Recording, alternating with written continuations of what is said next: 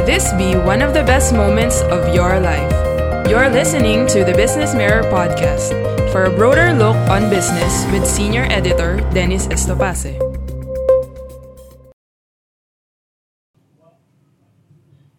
Good day. Welcome to the Business Mirror BM Broader Look podcast. Today we podcast the abridged version of the Broader Look story titled Of Woke and Weaponized Words. Asians Take Up Challenges in Media Internet Literacy. The story was written by Business Mirror writer Rizal Raul Reyes and was published on February 4, 2021. For the full text version online, please go to the Business Mirror website and search for Broader Look. For the print edition, please read the Business Mirror newspaper. Let's get on with the story. 80 years ago, British journalist Sefton Delmer began helping win the war against the Germans by wielding the pen, its ink flowing with the equivalent of today's fake news. 80 years later, the British media and other democracies are confronting the very same monster they helped create. But the circumstances during Delmer's time, according to the Smithsonian Magazine article about him, were very, very different. The internet would be born 4 decades later. Now, with the percentage of people worldwide with internet access hitting 90%, the problem of fake news, disinformation, and misinformation of Delmer's era is no longer a problem only for the Germans. The United Nations Educational, Scientific, Cultural Organization, or UNESCO, has called this phenomenon infollution. In its laureate seminar in 2016 in Paris, France, the UNESCO defined infollution as the combination of information and pollution composed of cyberbullying, violent video game, obscene content, viral rumors, technology addiction, and privacy invasion. The seminar was the start of an initiative to make information and communications technology, or ICT, to help educate young people, especially children, become more digitally aware and well-informed digital citizens. 2 years later, the UNESCO calls this Media and Information Literacy, or MIL. According to the UNESCO, MIL recognizes the primary role of information and media in everyday lives. It lies at the core of freedom of expression and information, since it empowers citizens to understand the functions of media and other information providers, to critically evaluate their content, and to make informed decisions as users and producers of information and media content. That initiative comes at a time when there's a proliferation of fake news. Sharmila Parmanand of the University of Melbourne said sociological reasons are behind the growth of disinformation and fake news. The UNESCO defines disinformation as information that is false and deliberately created to harm a person, social group, organization, or country. Parmanand pointed out the current uncertainty in the environment is a big contributing factor that leads to the spread of and belief in conspiracy theories. As a result, this feeds to the psyche of people who wants to be in control of their lives amid the uncertainties brought about by the pandemic and the state response to address the pandemic. Parmanand, who has a master's degree in gender and development, observed that a lot of people find it difficult to accept that they don't have control over the things happening around them. Parmanand said there's a certain lack of comfort on not knowing who to blame. That kind of anxiety needs to be addressed. Parmanand also observed that undermining authority has become prevalent in this era, where people are yearning for populist solutions that provide quick fixes and finger-snap solutions. Parmanand said this condition allows so-called experts to have their work to connect with the ordinary people cut out, but makes disinformation accessible in the first place. The traditional drivers are led by people who don't trust traditional authorities anymore, Parmanand explained. It becomes problematic when one doesn't trust traditional media, which makes it more challenging to get the right information, Parmanand added. According to Parmanand, people are now living in a time of high anxiety and the desire to desperately control their lives. Of course, she said, there are obviously certain actors who take advantage of this situation. To note, the UNESCO differentiates disinformation with misinformation. The UNESCO said misinformation is different in that information, albeit also false, is not created with the intention of causing harm. Malinformation, the UNESCO added, is information that is based on reality, used to inflict harm on a person, social group, organization, or country. Val Amiel Vestil cautioned digital natives on the consumption of online content. Vestil, who is the co-founder and executive director of the Association of Young Environmental Journalists, said some people surfing the World Wide Web go to websites developed to engage people but are fake and dubious in nature. Heather Fabricant, spokesperson for the United States Embassy in the Philippines, said the U.S. government is concerned about the spread of infodemic, which has been amplified with the spread of COVID-19.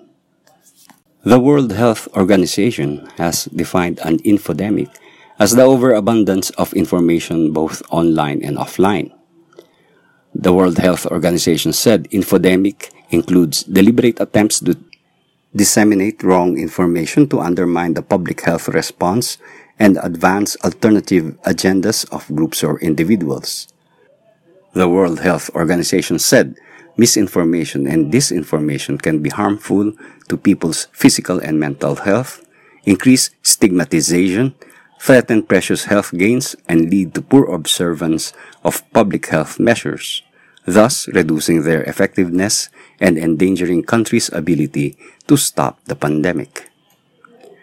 The World Health Organization further emphasized that this information is polarizing public debate on topics related to COVID-19, amplifying hate speech, heightening the risk of conflict, violence, and human rights violations, and threatening long-term prospects for advancing democracy, human rights, and social cohesion.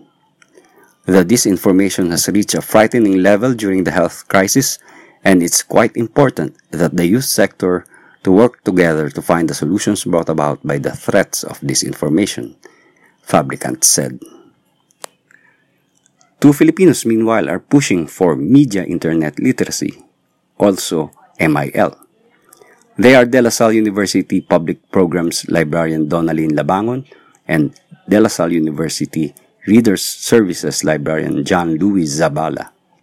In their research paper, Labangon and Zabala explained that media internet literacy is anchored under the principle of freedom of expression and information, empowering citizens to gain understanding on the function of media information providers, evaluate provided content, and make well-thought and informed decisions as the main consumers of media and information. With media and information getting more complicated, Labangon and Zabala said there is a need to ensure platforms that can still foster civil and peaceful discourse between people of different cultural backgrounds. In their research paper titled Towards a Literate Studentry, Media and Information in the Philippines, Labangon and Zabala said teachers are key to media and information literacy. However, majority of the instructors failed to undergo professional preparatory training for media and information literacy, though a number of instructors were able to get it. Labangon and Zabala said the lack of MIL-related programs was the main reason why majority failed to get any. Other factors were unavailability of funds, lack of administrative support, and lax regulation. The respondents in Labangon and Zabala's paper came from the National Capital Region, Region 3, Region 7, and Region 12. Region 7 has the biggest respondents with nearly 55%. More than half of the respondents came from public schools, while 46% came from private schools. With a limited number of respondents, Labangon and Zabala said, implementing media and information literacy on a national scale is not yet achievable. Majority of the MIL instructor respondents were not exposed to prior training due to the unavailability of sessions and training for such, the author said. This widens the blur on the quality of the instruction they impart to the students.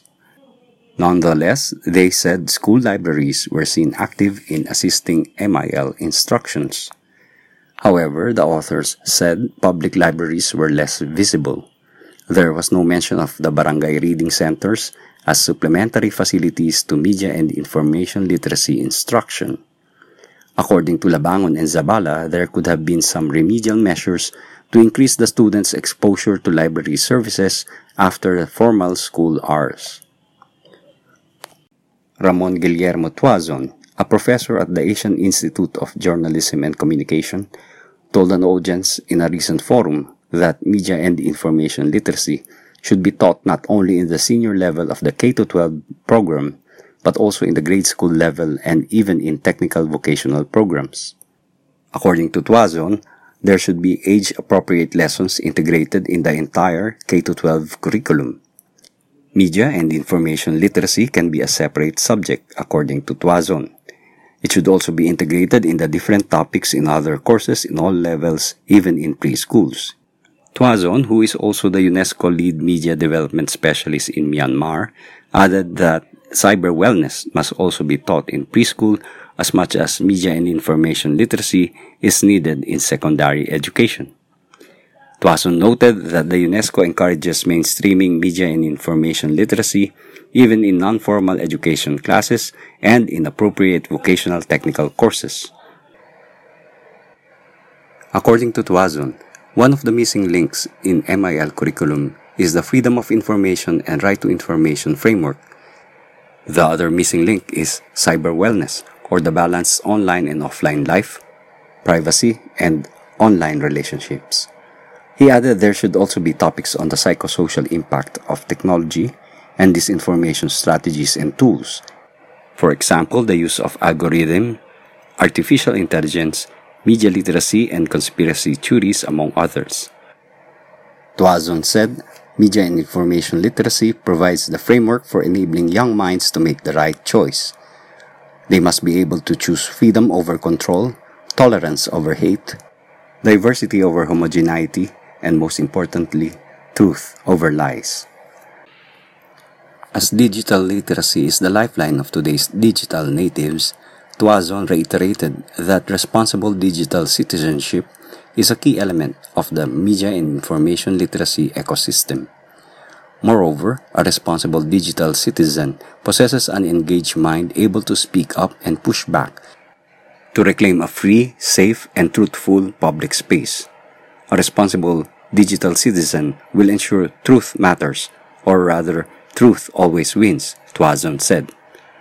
Tuazon lamented that governments, the business sector, and even non-government organizations think teaching media and information literacy is not enough to combat fake news.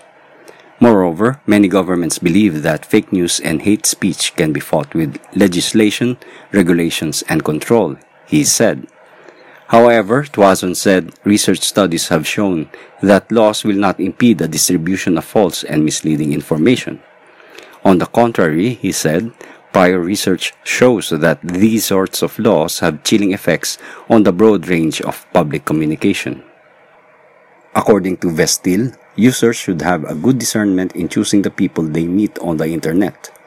In the fight against disinformation, the youth should counter it with authentic content they will create, Vestil suggests. Promoting intellectualism is a good way to start in building the content, he added. Vestil said developing a voracious reading habit and a critical mind are important foundations to become an enlightened citizenry. Vestil recommends that young people set aside time to read, research, and check on the sources used for creating content. Failure to do it might lead them to create misinformation and deliberate disinformation. Vestil added that people can also use their media accounts to propagate true information. In this age of fake news and disinformation, Vestil emphasized that it is important for Filipinos to develop a woke culture. Being woke was appropriated from black culture and used as an adjective to refer to social awareness. Vestil said everybody should be awoke now, considering the things happening around them. Vestil, a Silliman University alumnus, added that being woke is beneficial to a society as people can have the opportunity to discuss issues that can help change a society. At this point, he said it is important for Filipinos, especially the youth, to discuss what woke culture is and what is not woke culture. In woke culture, Vestil said there are no rude and unkind words. Being antagonistic and confrontational are not parts of being awoke, Vestil said. Vestil said the problem comes in when people become vicious, highlighted by malicious and verbal attacks. It is not good to cancel people out because of their opinion, Vestil explained. It is good to engage people in a good manner, and woke culture could be defined as being aware and doing something on that awareness. Meanwhile, Vestil reminded people they have 3 important roles to play in social media. These roles are, according to him, a critical consumer of information, a critical distributor of information, and a critical producer of information. Vestil reminded people that consumption of information is not only the responsibility of media, but also of the individuals who are distributors of information. As people click the share button, it means people are already distributors of information, Vestil explained. Tuazon, meanwhile, is urging the youth to reclaim their public space, which he said has been lately ruled by disinformation and even hate speech. When young people commit to a better world, it gives all of the young and old alike hope for a better future, Tuazon said. Thank you for listening to the Business Mirror podcast.